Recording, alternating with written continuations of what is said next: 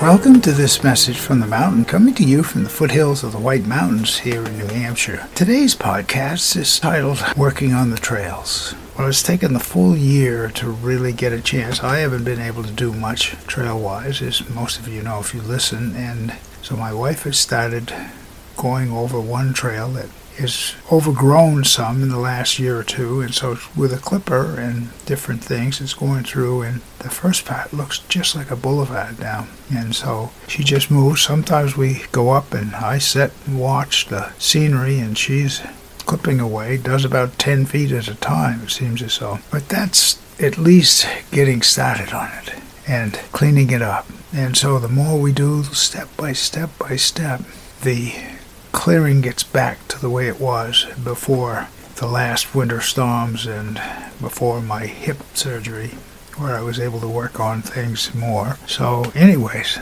it's just patience. In life, there's a lot of patience required. As talking to people that right now, being patient is very, very important. And so just in this craziness of thinking and moving forward, it's how we take one step at a time. Clear a little bit. See how that looks. Clear a little more. See how that looks. And we do the same thing in everything in our life. Little goals that lead to the big goal. My name is Michael Hathaway, and this is Message from the Mountain.